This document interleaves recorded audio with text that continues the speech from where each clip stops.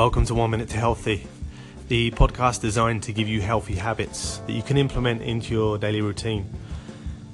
Now, today's habit we want to create is to hydrate upon awakening.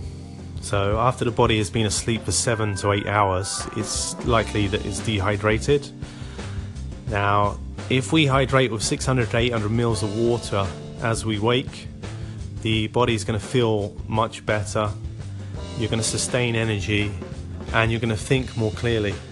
So it's highly beneficial that you hydrate in the morning with water, not with tea or coffee. If it's with tea or coffee, you're going to be dehydrated. If you can't see through the substance, then it's likely it's going to dehydrate you. So it's vitally important that you drink water upon awakening, and that way you're going to feel and function better. So that's my tip for today.